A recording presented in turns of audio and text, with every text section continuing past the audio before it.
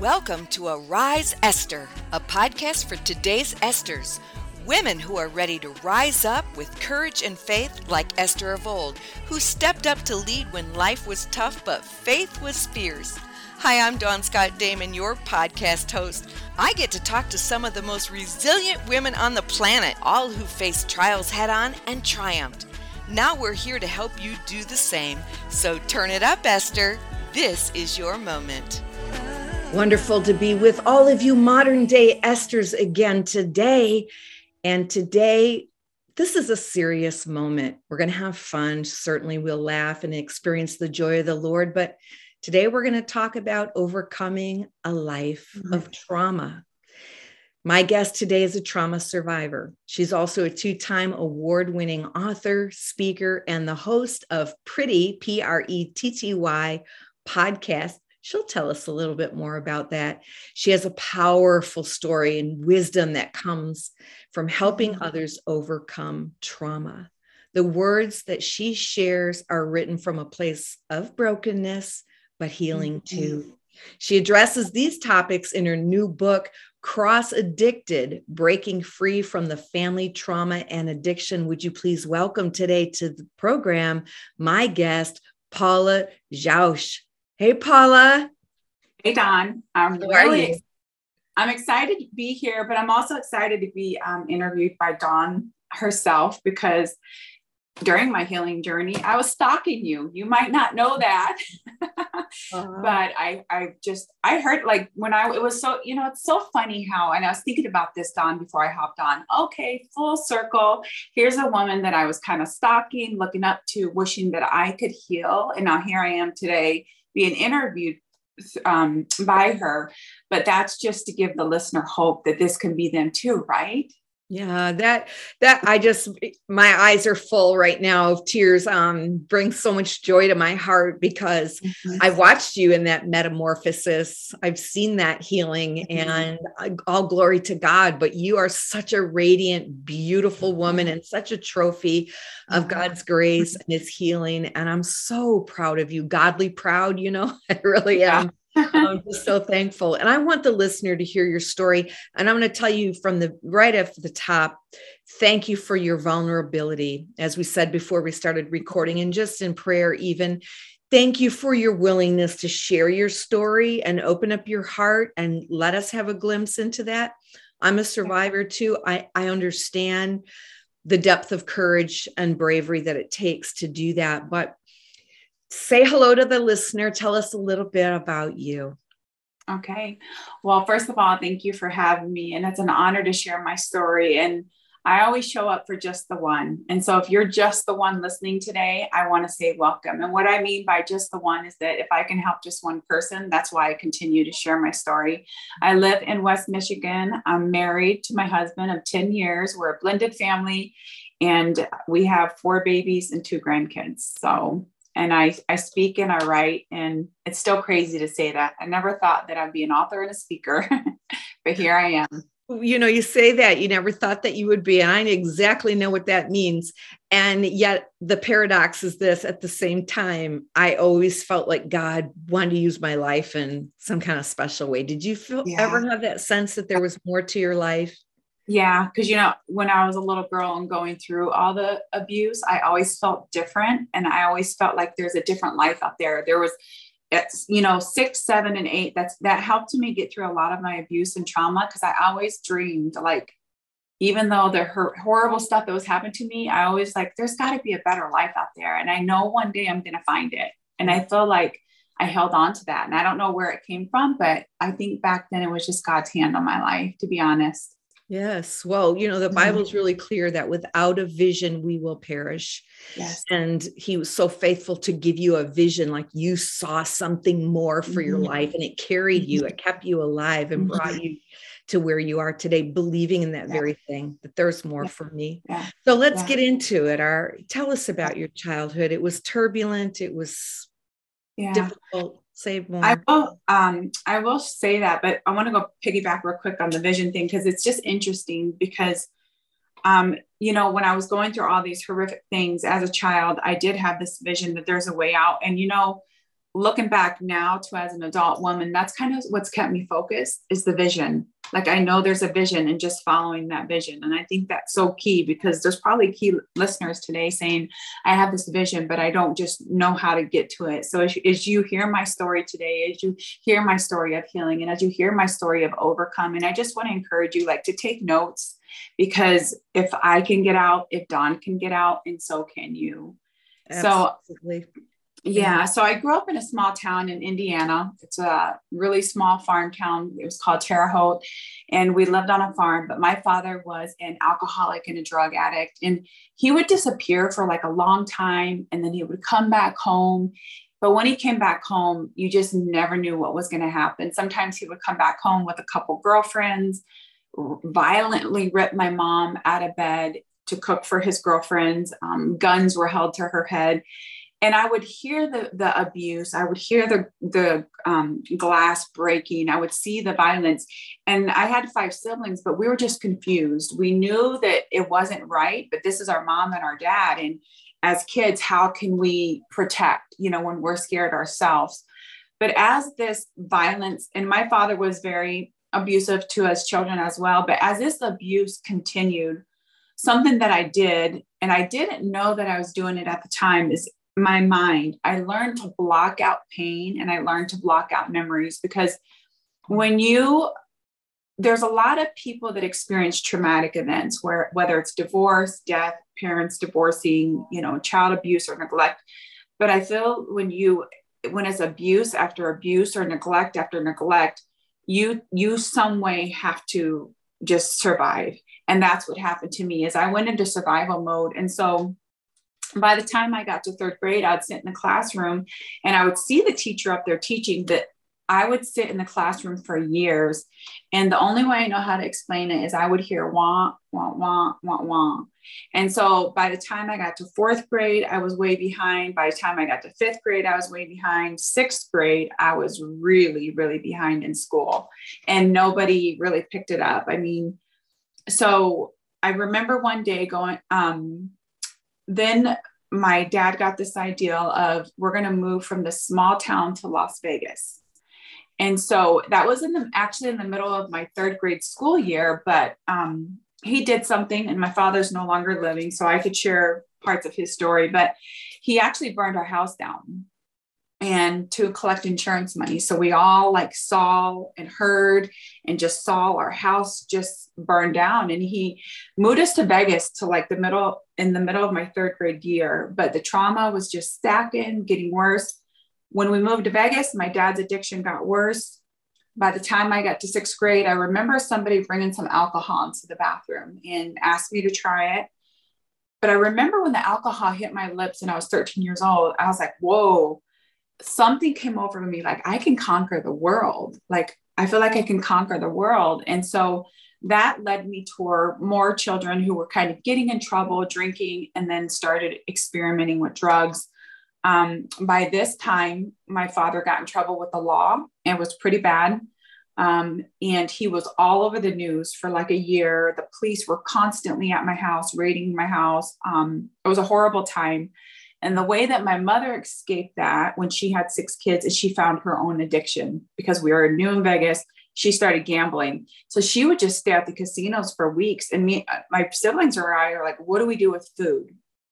And I was the second to the youngest. And I had a little brother who I knew I needed to take care of. And so in the middle, at nighttime, I would run to these casinos, running through streets, running through alleys, going to back these casinos, just searching and searching for my mom. And sometimes I could find her and she would hand me this change. She wouldn't even talk to me. She'll just hand me some change. And then I'll hold on to that change and I'm booking it home. And I would go get my little brother and we would go to Circle K and just get some food, whatever we could afford. But literally, my dad was in prison now, and my mom had her own addiction, and these siblings, we were just trying to raise each other, and it just got really bad. And what happened for me is in the 7th grade, I met this guy.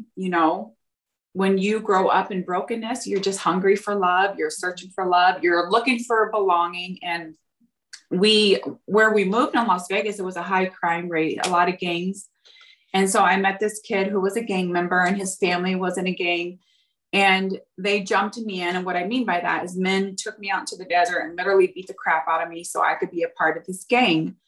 But hey, I felt loved. I felt accepted, you know, and what came out of that is I ended up getting pregnant at 15 years old, you know, and gave birth to my son. But it was crazy insanity, Dawn. I could go on and on about my story of just what trauma did, what addiction did, what abuse did.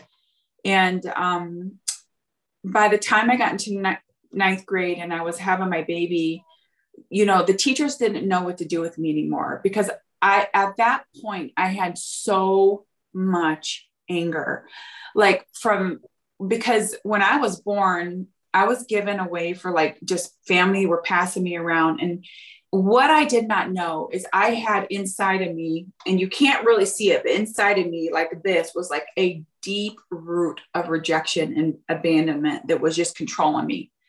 But you have to, as I'm sharing my story today, you have to remember that I couldn't label that as an 8-year-old. I couldn't label that as a 15-year-old teen mom that was pregnant, right? I didn't know the help I needed. So by the time I was pregnant my freshman year, I was out of control, angry, into the gang violence. And I remember one day going to class, and it was like my breaking point, one of my breaking points. And I laid my head on the table because I was super tired, but I was hungry because there was no food in my house and I was pregnant. And I remember I fell asleep. And when I woke up, all these kids were laughing at me. And I got so upset that they were making fun of me that I picked up this round table, 7 months pregnant, and dumped it on these kids. And I just it took lots of teachers to control me. And they ended up just kicking me out and putting me in a behavior school. And this behavior school is where a lot of gang members went. There was a lot of drug dealing, drug abuse. And I got pregnant again my senior year. But by the time I went through this behavior school, I was like, what do I do now? Where do I go? But there was a teacher, one person in that school that started befriending me, who started caring. And she told me about Section 8 housing authority. Cause I'm like, where do I live? What do I do now? And I went and applied for Section 8 housing, which is government assistance. And I was able to move in at 18 years old with my 2 kids. So I wasn't homeless, but I got pregnant again by the gang member at 18, at 21, and his physical abuse was so bad. I'm very lucky that I survived it. I had to go through a lot. And when I went to get a job after I graduated from high school, I applied for a few jobs. In my very first interview, these ladies came out and they were looking at my application and they're like, ma'am, do you have trouble spelling? And I walked away what's wrong with me? There's something wrong with me. I don't know what it is, Mm-hmm. And, but I was literally reading and writing at a 3rd grade level. Mm-hmm. My education was just horrible and I didn't know what to do, but I went and applied at a daycare and I did get a job there. And I remember the lady that was working with me, she would always come in smiling and she was super happy, but I was still with the gang member being abused. And, one day she told me, she's like, Jesus loves you and he wants to heal your heart. And I'm like, okay, who's Jesus? You are weird. Just get away from me. But in that 2-year relationship with her is that she always knew when I was going through something bad. She always knew when I need encouragement. And I think that's the beautiful gift of the Holy Spirit that we all need to pay attention to and be sensitive, because if somebody's really hurting or if somebody really needs that encouragement, you might be the one to speak into their life to actually save their life. She would always tell me, Jesus loves you and he wants to heal your heart. Well, after I had my 3rd baby and the abuse was getting bad, at 21 years old, the trauma was really bad. And I was like, I'm done. I'm out of here. I've seen my father attempt suicide many times. I know what to do. So I went into the closet to attempt suicide. And my baby was 6 months. I had a 3-year-old and a 6-year-old. And as I sat in the closet to take my life, I just kept seeing her and hearing her, Jesus loves you and he wants to heal your heart. And I'm like, I remember being really upset and mad, get out of my head, get out of my, but it would not leave. So I just screamed and I'm like, Jesus, who are you? Who the freak are you? I want to know you. And I just started punching the ground. Mm. And my oldest, who was 6 years old, he walked in and he's like, I hate you, mommy. All you do is cry. And I heard this voice said, get up, get up. You don't have to be like your parents. Get up. And so I just walked out to the living room. I wasn't sure what was going on. I set my children on the couch that were 3, 6 months, and 6 years old.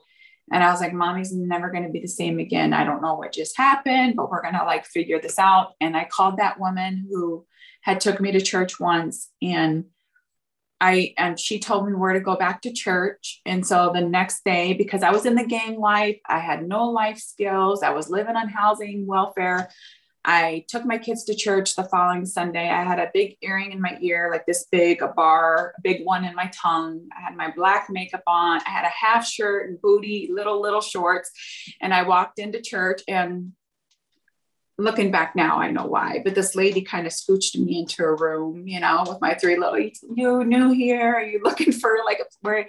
And she put my kids in a class, but instead of going to a church service, she just actually spoke into me. And I think she knew that I was really, really broken. I think she knew that I wasn't familiar with going to church, and I'll never forget her name. So the teacher in high school that, spoke into me and helped me with housing authority, the woman at my job who told me Jesus loves me, who saved my life, and to the woman who took me in that room that day, which that woman that took me in the room that day, we became really good friends. And she started mentoring me, just like basic life skills about being a woman and how to dress. And I had so much of that in my life, Dawn. Like, I always love the scripture. I think it's in Psalm 68:6 or 68, Psalm 68:5 or something, is that God places the lonely in families, and that he's a father to the fatherless. And it's so true. It's like this whole journey, he's placed me in families, but it wasn't always easy, because I always had that pain in my heart of that rejection and abandonment. And so through my years of healing, there was a lot of patterns and behaviors I couldn't get rid of. Mm-hmm. Patterns of eating disorder, binging and purging for 20 plus years. That was the biggest stronghold, until I learned that no food, will ever fill that emotional void. It was just such a deep root that I actually had to let Jesus sit with. And it was really, really scary for me, and go ahead. Well, I just didn't want to interrupt you in any way, because your story is just so amazing. But I also want to just honor you and what you experienced by listening intently and attuning to your heart. You said so many things, and I'm thinking about, from being a little girl to experiencing, yes, the root of rejection perhaps even came in while you were still in the womb. Rejection can attack us. You learn to dissociate. Did you say you were in the 3rd grade or so? And that makes sense that no learning came to you after you learned how to dissociate or compartmentalize, that's where you stopped developing and growing. And I think about spiritual, the realities of generational curses, that no wonder you took one drink of alcohol and bam, the hook was put in there of alcoholism. Not that I don't know that you became an alcoholic, but that alcohol just had to have hit that genetic predisposition and spiritual right, if you will, of the enemy, and you got hooked. So, when God tells us we've been made in his image, body, soul, and spirit, you can see the 3-prong attack where the enemy comes against our body, against our soul, and against our spirit, man. The fact that you were on a path to deliverance and you didn't know it, that 3 women in your lives were, if you were having a race and the baton was put into the hand of the next woman. And we can't underestimate our influence in the lives of people, can we? So, you can't. And too, is like, I didn't realize this, and it's kind of what I teach and I preach on, but I didn't realize this all along, that God was taking me to my deliverance. Like, I didn't understand it. but I had to, and a lot of people don't get this, but I had to go through the inner healing process first. I had to go through healing the child within. I had to learn a little bit about my past. Like, I didn't know 2 days after I was born, I was handed off. And you're right, boom. Like right then and there, that seed of rejection and abandonment got placed in me, even in my mother's womb with all her struggles. And it's funny that you say that, because in my book, I talk about generational patterns, generational strongholds. And I talk about, I had asked God, help me put everything in this book to help somebody break free. Like, but it's literally my story, but what I had to go through and like what I had to learn. And this is what breaks my heart the most, on. And I'm sure that you've seen this. People don't believe that they can get delivered. They don't believe that they can get free because they went to the church and got prayed over one time. And they're like, nothing happened. Right. Like, for me to even develop into a woman, there's so many things to develop into a healthy mom, to develop into a wife. It took years of breaking strongholds, renewing the mind, sitting at the feet of Jesus, you know, absolutely, sitting in a chair, a therapy chair for years, working through the trauma that happened to me. Yep.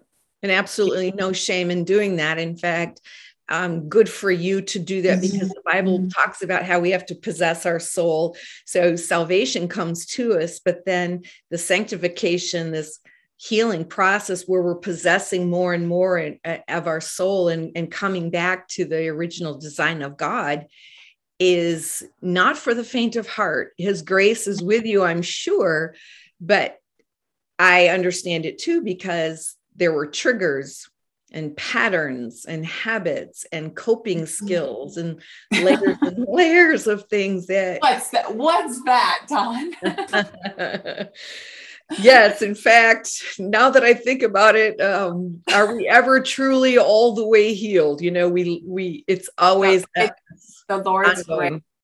You know, the Lord's grace. And man, that's another thing that I teach on a lot, because my patterns, my addictions, my bad habits used to keep me hiding in isolation, until one day the Holy Spirit was like, you'll never get free when you stay away from me. But when you're struggling with these things, he said, push into me.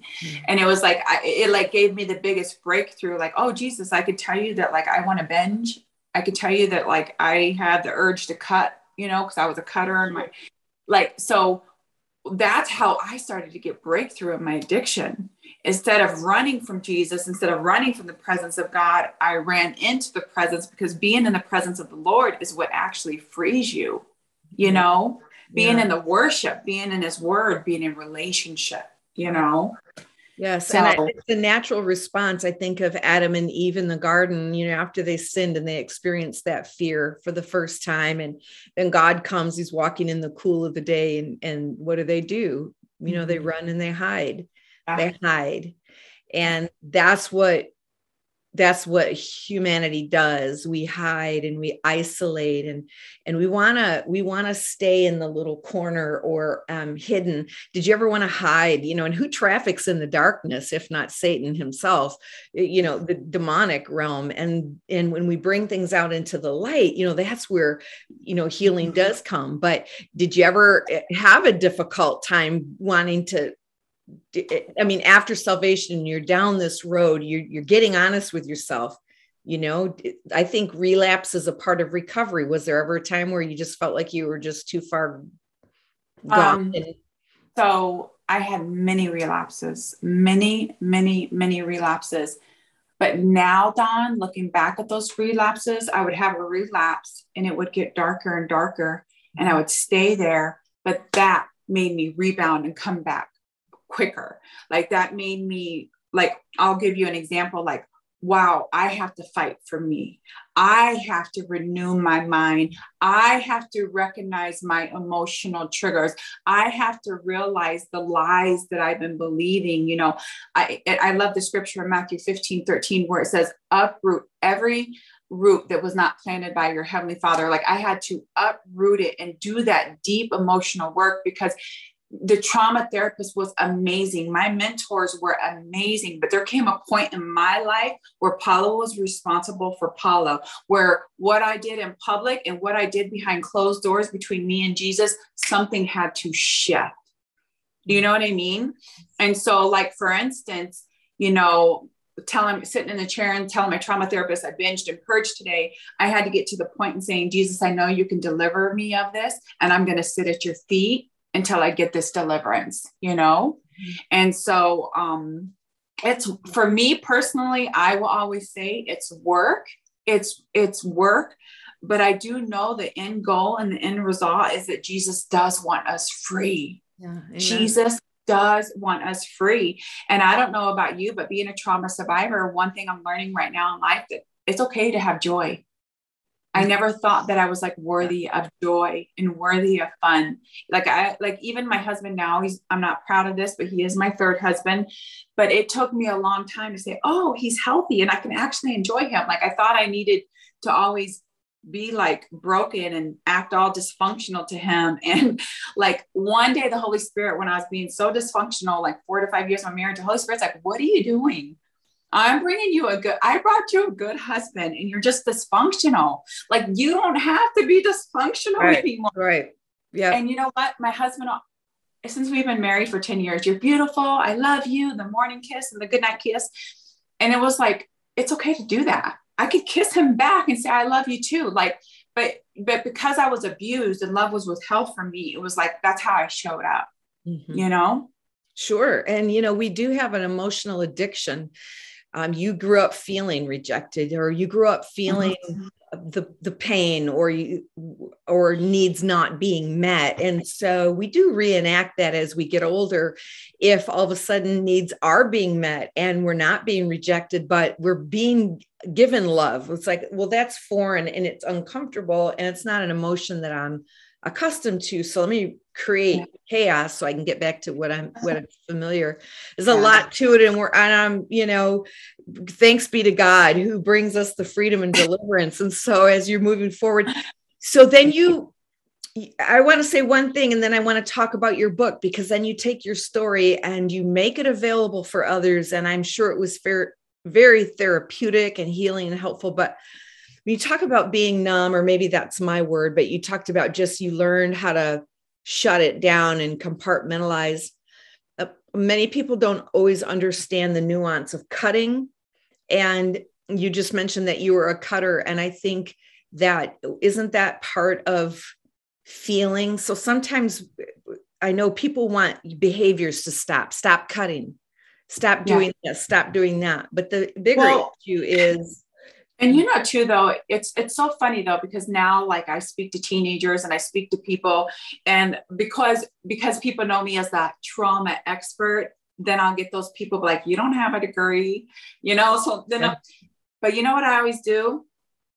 I always say, I'm going to come at you with my experience. I'm going to come at you with my experience. Do you think that as a teenage girl and that I wanted to sit there and cut my legs and cut my arms? And I've had to think about this when I hear like, oh, my daughter's a cutter and I'm going to do this. And parents are trying to diagnose her. And then I had an eating disorder. And Dawn, that's what my next book's going to be about, is my eating disorder, because I read every book out there. I tried every therapy out there. I tried Overeating Anonymous, Food Addiction Anonymous. Like I wanted help. Nothing helped me. And again, 26 years later that I'm free, I never thought I was going to get free from it, but now I'm free. And I'm thankful now that I went through it for 26 years, because now I can teach on it and I can teach the misery of it. But here's my point of telling you, cutting for years, eating disorder for years, it was pain that I could not describe. It was, and this is just me, I'm not a trauma expert, but I am a trauma survivor. I know now from my own studying, I have a nervous system, and my nervous system, my whole life has been on fight, flight, and freeze, right? And so I have experienced, like, you know, you'll have to read my book, but my father would hit with a 2x4. He would choke us. He was a big man. I grew up fighting men. I would fight men. I thought it was normal, right? So my point of sharing that is that I had taken trauma and just stuffed it everywhere. And it was like my eating disorder was more of just fear and control and emotions I did not know what to do with. Right. And I believe that my cutting went away and my eating disorder went away when Jesus said, you're okay now. We're going to feel this. Yeah. We're going to walk through it, you know? Yeah, you're safe. And I'm going to show you how to feel it without being re-traumatized. Yeah. Help you experience and feel what you're feeling. That's a good word. Yeah. Feeling it without being re-traumatized. Yeah.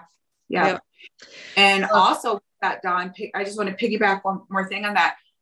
Sometimes you have to be in a really safe place to be able to do that. And it breaks my heart the most. Like, I work with a lot of survivors, and for some reason, God's sending sex trafficking survivors to me. And you know what breaks my heart the most? They're trying to build a new life while healing from trauma. And it's just like they're trying to get a house or a car or a job. And it just breaks my heart that they just can't go heal for a while, you know? Yeah. Yeah. I know there's facilities out there, but just not enough. Not enough. Right. And that's what I was kind of referring to, because, we think, I'm working with some young girls as well. And it's like, we want behavior to change. So go get the job and do the right thing and stop doing this and stop doing that. And, and let's just pray and all that. And that's all good, but it's just not enough. It's not complete. The complete story is that when you see that relapse or you see them fall back again, understand that that's trauma trapped and they're still working it out. It's not like, and sometimes, that mindset that you talked about, renewing your mind, you're worthy of joy. You're worthy of good things. You don't have to sabotage it. You don't have to trash your future. And it's okay to have faith and hope in something beautiful happening for you. So some people, it's just hope is dangerous, and I don't want hope. So let me mess it up before before the rug gets from under me. There's a sex trafficking survivor I've been doing like trauma healing with for 1.5 years, but she's like ready. She wants to heal. And I raised some money. I just asked for some people to help me to get her a car into a safe house. And it was just a beautiful thing. Like, for the first time, she's in her own place. And then people just started donating furniture and stuff. And she's like, I can't believe this. But one of the most beautiful things she said, because she's been in so many treatment houses or living with people, she goes, it's a beautiful thing that as I'm healing from my trauma, that I can take a nap and nobody's going to wake me up. Yeah. Do you know what I mean? Because So I do. Yeah. Yeah. This was good. Good stuff. So the book is called, tell us again, it is. So I have Cross Addicted, Breaking Free from Family Trauma and Addiction. And the cross addicted means somebody who has numerous addictions, if you're like familiar with addiction terminology. But I'm going to take you from being cross addicted to become addicted to the cross of Christ, which leads to healing and freedom. If you're not ready to buy my book yet, you can find me on the YouVersion Bible app. And I have a 7-day devotion called Letting Go of Family Trauma and Addiction. And my heart and my mission is just to create resources to help people heal. And like Dawn said earlier, I have the Pretty podcast, and Pretty stands for where we face our pain, our rejection, our experiences that led to trauma, and let it be a training ground to find yourself. That's the Pretty podcast. Love it. And I'm sure a Pretty podcast is on Apple, Spotify, all the everywhere. Okay. That's wonderful. And if they want to have someone's listening and they want to interview you or have you come speak, or they want more about you, where can we find you? My website, paulajausch.com. Paula Jausch. And that's JAUCH.com. Yeah. And then I'm on all over Facebook, but especially Instagram. I was so intimidated by Instagram, but it's became my favorite. There's so many things to choose from. There is. Good job. I'm going to master the Instagram one of these days, little baby steps at a time. But thank you for rising up. Thank you for sharing your story. As I mentioned before, I will say, as my sister, I'm so sorry for the things that you had to experience. It's not what God ever had in mind for you. Yeah. But just like Joseph in the Old Testament, who said to his brothers, you meant it for evil, but God meant it for good. God didn't design it, but he certainly does take our pain and our trauma, your pain, your trauma. And he says, no, I'm going to make something beautiful out of this. Just keep trusting. Amen. So Amen. Wonderful to see. You're beautiful. Well, I received that. And thank you so much, Dawn. It's such an honor to be interviewed by Dawn. Well, thank you. And thank you, everyone, for listening today. All you modern day Esthers. Now, this is my moment to ask you a question. And I really mean this. Is it your moment to arise? I hope you've enjoyed the podcast today. And hey, if you've not done so yet, why don't you subscribe on Apple Podcasts so you never miss another episode? Or you can visit us at ariseesther.com. And while you're there, make sure you join the movement. Visit us today to get connected. For more information about me, Dawn Damon, visit dawndamon.com. And while you're there, you can sign up for a free breakthrough strategy session. Until we meet again, keep rising. This is your moment.